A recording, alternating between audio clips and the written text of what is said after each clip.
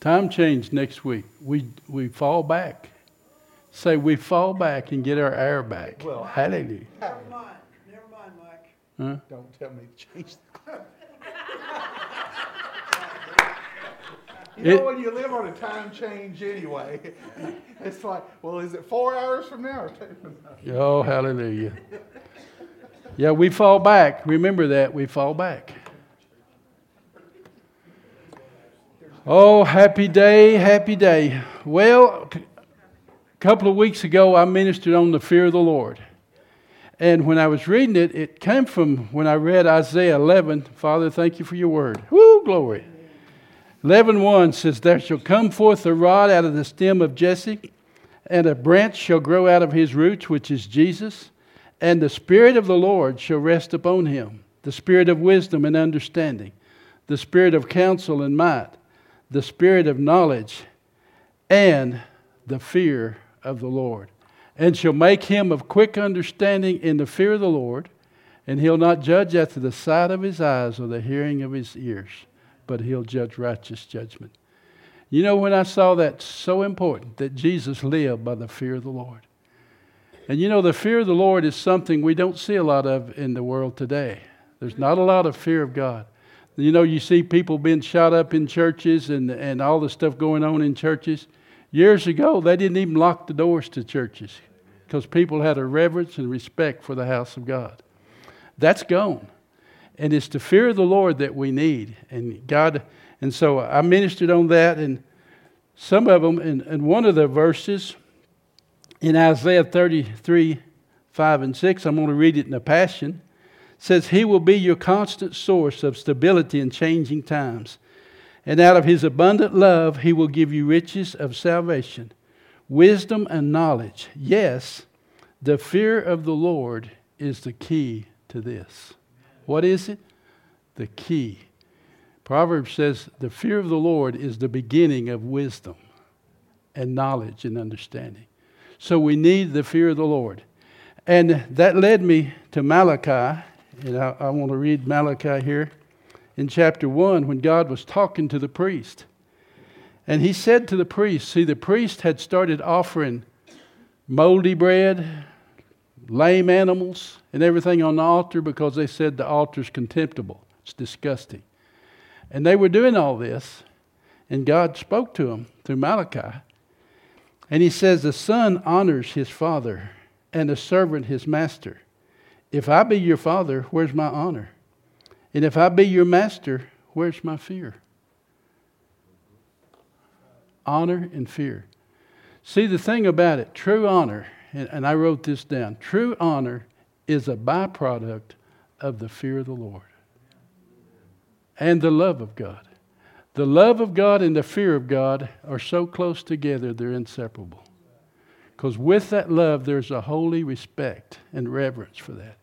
And I long so much for that, for all of us, that we would give God the kind of honor and glory. You know, I think of Eli the priest, when Eli was priest, and his sons were priests, and they were taking bribes. They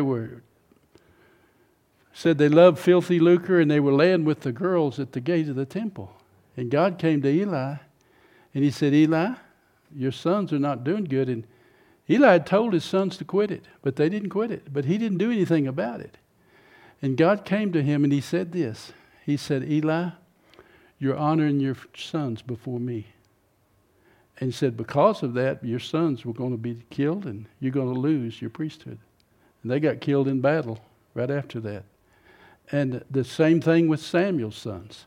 They came to Samuel and said, Samuel, you're getting old, and your sons are not walking after the Lord like you are. So we don't want them to be priests over us. We want a king like everybody else has. And remember that Samuel really tore him up, and he went to God, and God said to Samuel, Samuel, it's not you. He said, they're not rejecting you, they're rejecting me so that I won't rule over them. See, the honor and respect that we need to give God. And so I ministered on that, but the last part of that, where he says, a son honors his servants, his father, and a servant his master. If I'm your father, where's the honor?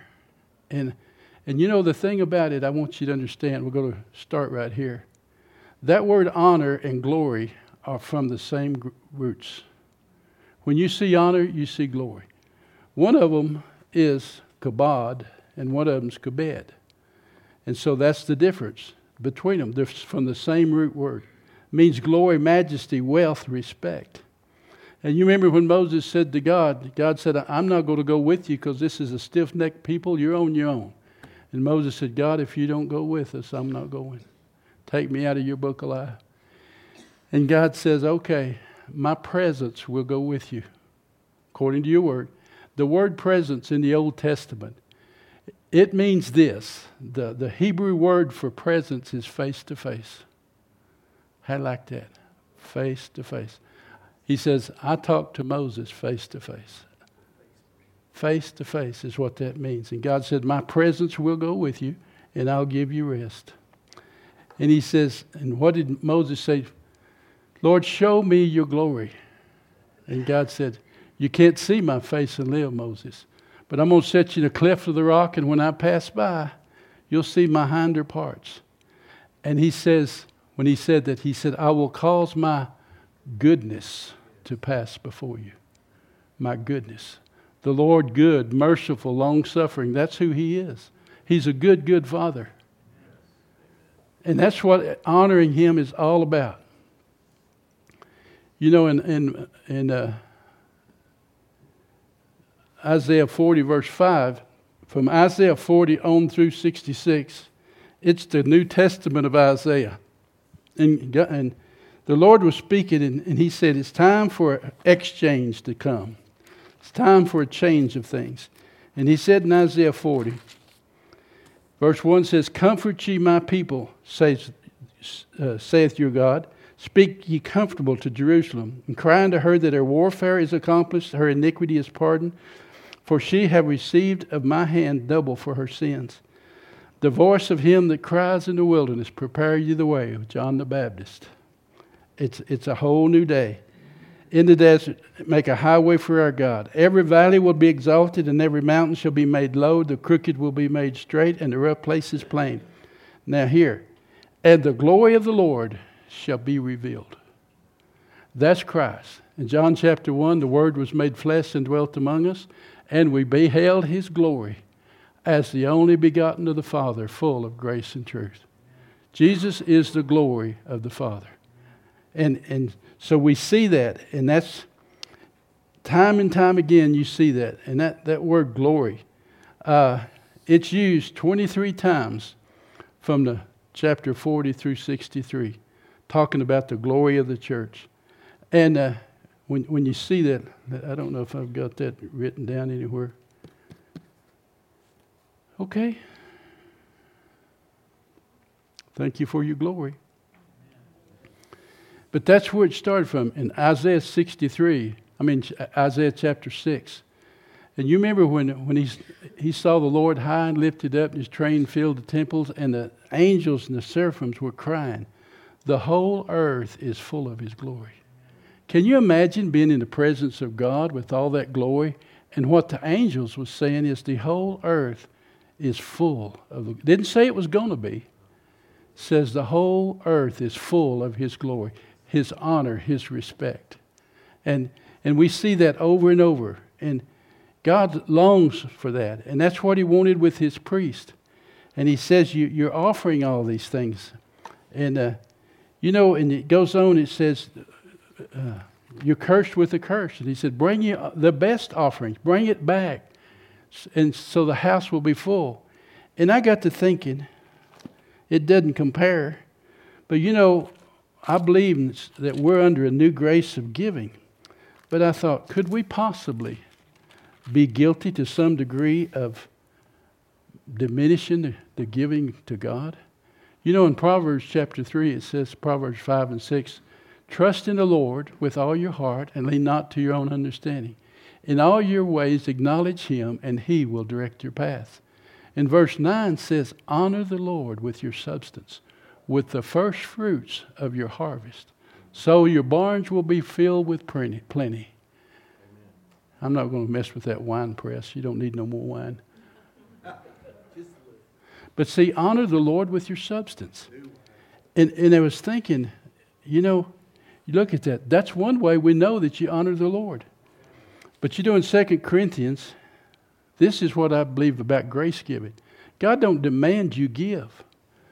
But, you know, even under the law in Leviticus 1:3, he says, bring a sacrifice, the King James says, from a willing heart.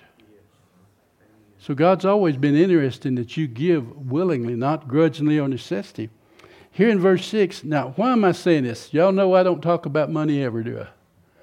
But this is because there has to be a respect and honor in the realms of your finances. Giving God glory for what He's done. And it says this is applying to us. But this I say, he that sows sparingly shall reap sparingly. He that sows bountifully shall reap bountifully.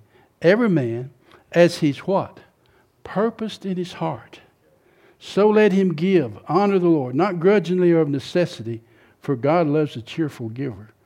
Now what happens? Then God is able to make all grace abound towards you, that you always having all sufficiency in all things may abound to every good work. As it is written, He has dispersed abroad, He has given to the poor, and His righteousness remains forever. Now he that ministers seed to the sower, ministers bread for your food, and multiplies your seed sown, and increases the fruits of your righteousness. So we need to, whenever we give, don't just get into the place where I'm just going to write a check today, and honor the Lord with it in your heart. See, honor Him in what you're doing. And one of the things it says that we're to do is Hebrews 13, I think about verse 15, it says, by Him therefore let us offer the sacrifice of praise to God continually. That is the fruit of our lips, giving thanks.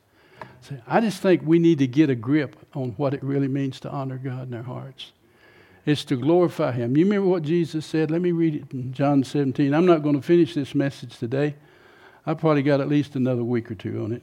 So I want to read what He said in John chapter 17. This is really the Lord's Prayer. I'm going to read it in the Passion, Rod. This is what Jesus prayed as He looked up to heaven. Father, the time has come. Unveil the glorious splendor of your Son. So I will magnify your glory, your honor. See, when you see glory, you see honor. You have already given me authority over all people, so I may give the gift of eternal life to all of those that you've given to me. Eternal life means to know and experience you as the only true God. To know and experience Jesus Christ as the Son whom you sent. I have glorified you on earth by fulfilling and doing everything you told me to do. So my Father, restore me back to the glory we shared together when we were face to face. Catch that, Selah. Think about that. When we were face to face, before the foundation of the world, before the universe was created, we were face to face. And He says, Father, I've manifested who you really are, and I have revealed to you, to the men and women you gave me. They were yours and you gave them to me, and they have fastened your word firmly to their hearts. And now at last they know that everything I have is a gift from you. And the very words you gave me to speak, I passed on to them. They have received your words and carried them in their hearts. They are convinced that I am come from your presence, and they have fully believed that you sent me to represent you. So with deep love, I pray for the disciples. I'm not asking on behalf of the unbelieving world, but for those who belong to you, those you've given me. For all who belong to me belong to you, and all who belong to you now belong to me as well. And my glory is revealed through their surrendered lives.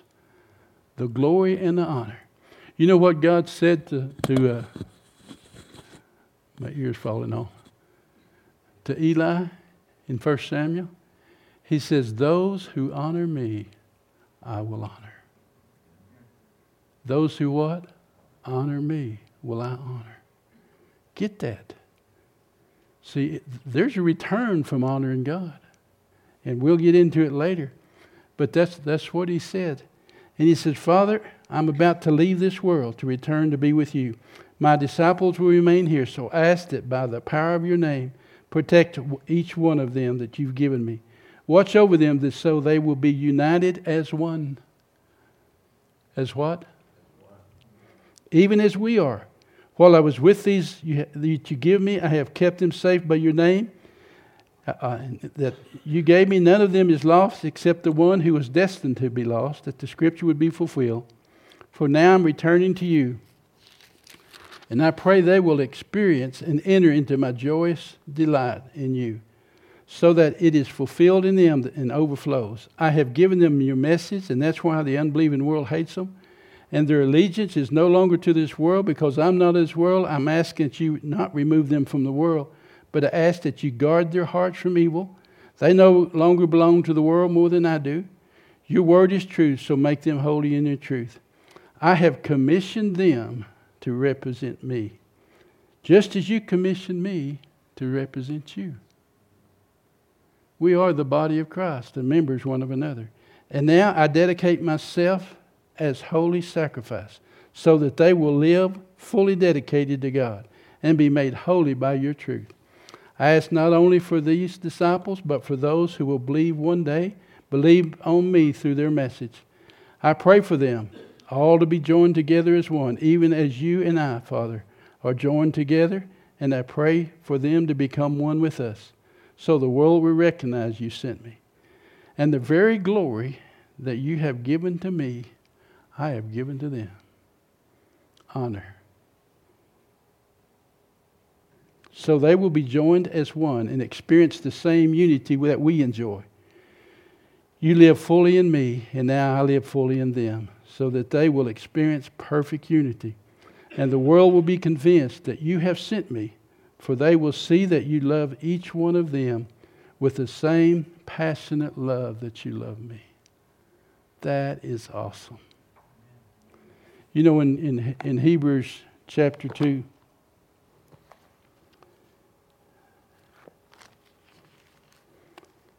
we see here in Hebrews chapter 2, verse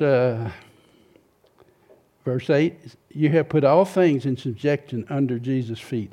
For in that he hath put everything under subjection under him, he left nothing that's not put under him. But now we see not everything's put under him, but we see Jesus, who was made a little lower than the angels, for the suffering of death, crowned with what? Glory and honor. What was he crowned with? Glory and honor, that he, by the grace of God, should taste death for every man. For it became him, for whom are all things, and by whom are all things, and bringing many sons and daughters into what? Glory. To make the captain of their salvation perfect through suffering. For both they that are sanctified and he that is sanctified them are one. Glory and honor. Amen. To the body of Christ. He's given you his glory to represent himself. And that's that reverence. Can you imagine what would happen if we learned to live in that reverence of God? Jesus said to the Pharisees in John 5:44, how can you believe which receive honor one from another and receive not the honor that comes from God only? He said, I receive not honor from man, glory from man. And he says, the reason you do that because you don't have the love of God in your heart. And then he went on to say, you of your father the devil, and the works of your father you will do. Psalm 72:19, blessed be the glorious name forever, and let the whole earth be filled with his glory. Habakkuk says the whole earth shall be filled with the knowledge of the glory of the Lord as the waters cover the sea. Gonna be. The angel says the whole earth is already filled with your glory. It's just a matter of seeing it. All creation is crying out. He made me, he made me. All creation is saying, you know, it says no one's going to be without excuse. They're going to look around and realize there's got to be a God for this to be here. You go to the mountains and you look at the stream and you look at all that's all around you. You can't help but believe God's real and that he created all this stuff. You know, the Bible says, eye has not seen, ear heard, neither has entered the hearts of things that God prepared for them that love him. But he's revealed them to us by his Spirit. And the Spirit searches the deep things of God and reveals them to us. And that's what the Holy Spirit's all about, to reveal it to us. 2 Corinthians 4, I think about 4 through 6. One of them, I think it's verse 6, says, God who commanded the light to shine out of darkness has shined in our hearts to give the light of the knowledge of the glory of God in the face of Jesus Christ. You want to know what the glory is? The face of Jesus. That is the glory of God in the face of Jesus. Christ is our glory. I used to wonder what the glory was. We got it over here and we got it over here. For a long time we had it over here, and I'm still trying to figure out what it was. It's that mystical thing that comes down every once in a while. It's that weighty, cloudy thing. No, it's Christ. Christ is your glory. He's the glory of the Father, and you're the glory of Christ. That's who you are. That's just who you are. Isaiah 59 in the Passion, verse 19 says, from the west to the lands of the rising sun, the glory and the name of Yahweh will be held in the highest reverence. What did God say? That my children have gone into all these nations and they have polluted my name. But as truly as I live, all the earth will be filled with my glory. And my name, he said, what I'm doing now, he said, I'm doing it not for your sake, but for my holy name's sake. The holy name's sake is why. And he says, for I will break, he says, for he will break as a flooding, rushing stream driven by the breath of Yahweh. In Isaiah 60, verse 1, it says, the glorious new day. What does it say in Isaiah 60? Arise and shine, for your light is come. And the glory of the Lord has risen upon you. It says, behold, darkness shall cover the earth. Is that pretty well right? And gross darkness to people. Is that pretty well right where you work? But the glory of the Lord will be risen upon you, and his glory will be seen upon you. That glory, that's the church. You know what he's talking about here in Isaiah 60? A new Jerusalem. He's talking about the new Jerusalem. 23 times I said, it's a new day. Isaiah 60 is a new day. Isaiah 61, a new priesthood. Isaiah 62, a new wedding. Isaiah 63, new mercy. Isaiah 64, new prayer. Isaiah 65, a new heaven and a new earth. Isaiah 66, a new Jerusalem. All new. New, new, new. Old things are passed away, and behold, all things, 2 Corinthians 5:7, become new. And you are of God. Brand new. Malachi 4:2 says, but unto you that fear my name shall the Son of Righteousness arise with healing in his wings, and you will go forth as calves released from the stall. Isaiah 60 verse 7, I will glorify the house of my glory. Do what? I will glorify the house of my glory. Howbeit the Most High doesn't dwell in temples made with hands. These buildings are just sheep sheds. Your body's the temple of the Holy Spirit. Yes. Haggai said, how many of you saw the glory of this first house? And what does it look like in respect to what you see it now? But he says, it's truly the silver's mine. He says, the gold is mine. And the glory of this latter house shall be greater than the former. And in this place I will give peace, saith the Lord. That's the body, the temple of God. The Most High doesn't dwell in temples made with hands. He's coming to live in us, his presence. What did Jesus? That you might be one as we are one. Yes. That the world may know something. They know what I've done.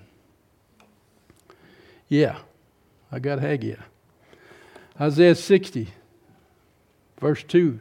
The Gentiles shall see your righteousness, and the kings your glory, and thou shalt be called by new name, New Jerusalem.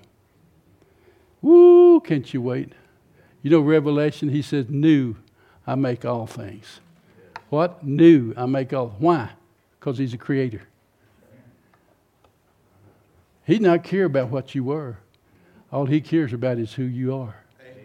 Yes, yes, yes. I heard Graham Cook say this. Said the Father looked down and Jesus and the Holy Spirit was all fixing to come down here. And Jesus said, well, I'm going to go die for their sins. And then the Holy Spirit said, and then I'm sent down here. And he says, oh, no. I'm not going to go down there and try to change all them people. Take all that junk and try to make them straightened out. And the Father said, well, let's do this. Jesus, when you go down there, we'll just put all those people in you so that when you're crucified, they'll all be crucified and we can start over brand new.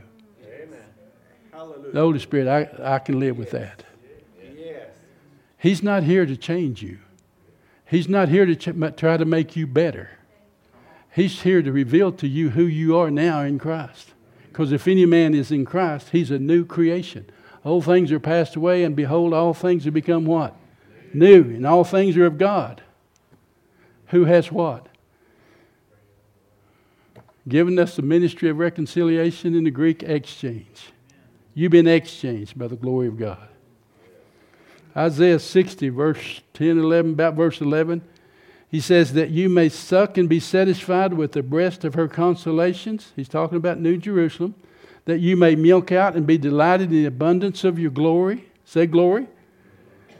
For thus saith the Lord, behold, I will extend peace to her like a river, and the glory of the Gentiles like a flowing stream. Then you will suck and be borne upon her knees, and be dangled upon her knees. Thou shalt also be a crown of glory in the hands of the Lord, a royal diadem in the hands of God. 1 Peter 2:9 says of you, but you are a royal priesthood. What are you? But you are a chosen generation, a royal priesthood, a holy nation, a peculiar people, that you should show forth the praises of him that called you out of darkness into his marvelous light.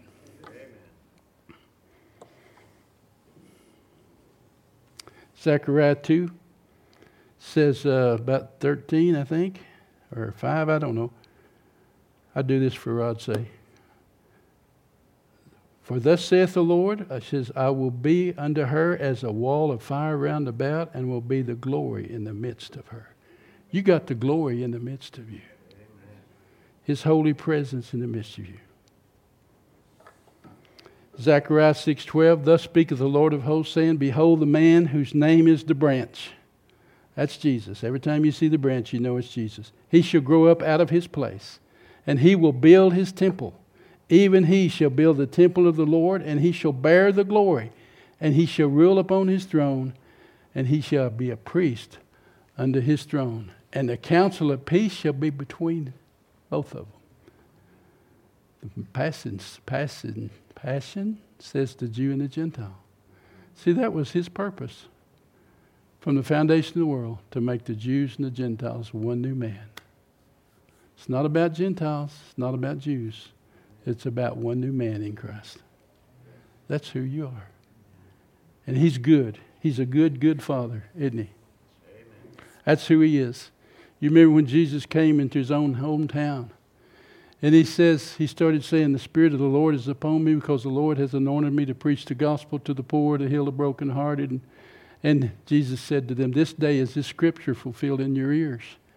And they said, is not this that carpenter's son and his brothers and his sisters and all them are right here among us? Who does he think he is? And Jesus said, now catch it, a prophet has no honor in his own country or in his own household. Why? Because we're too quick to judge after the sight of our ears, our eyes, and what we hear. And he says Jesus could do no mighty works there because of their unbelief.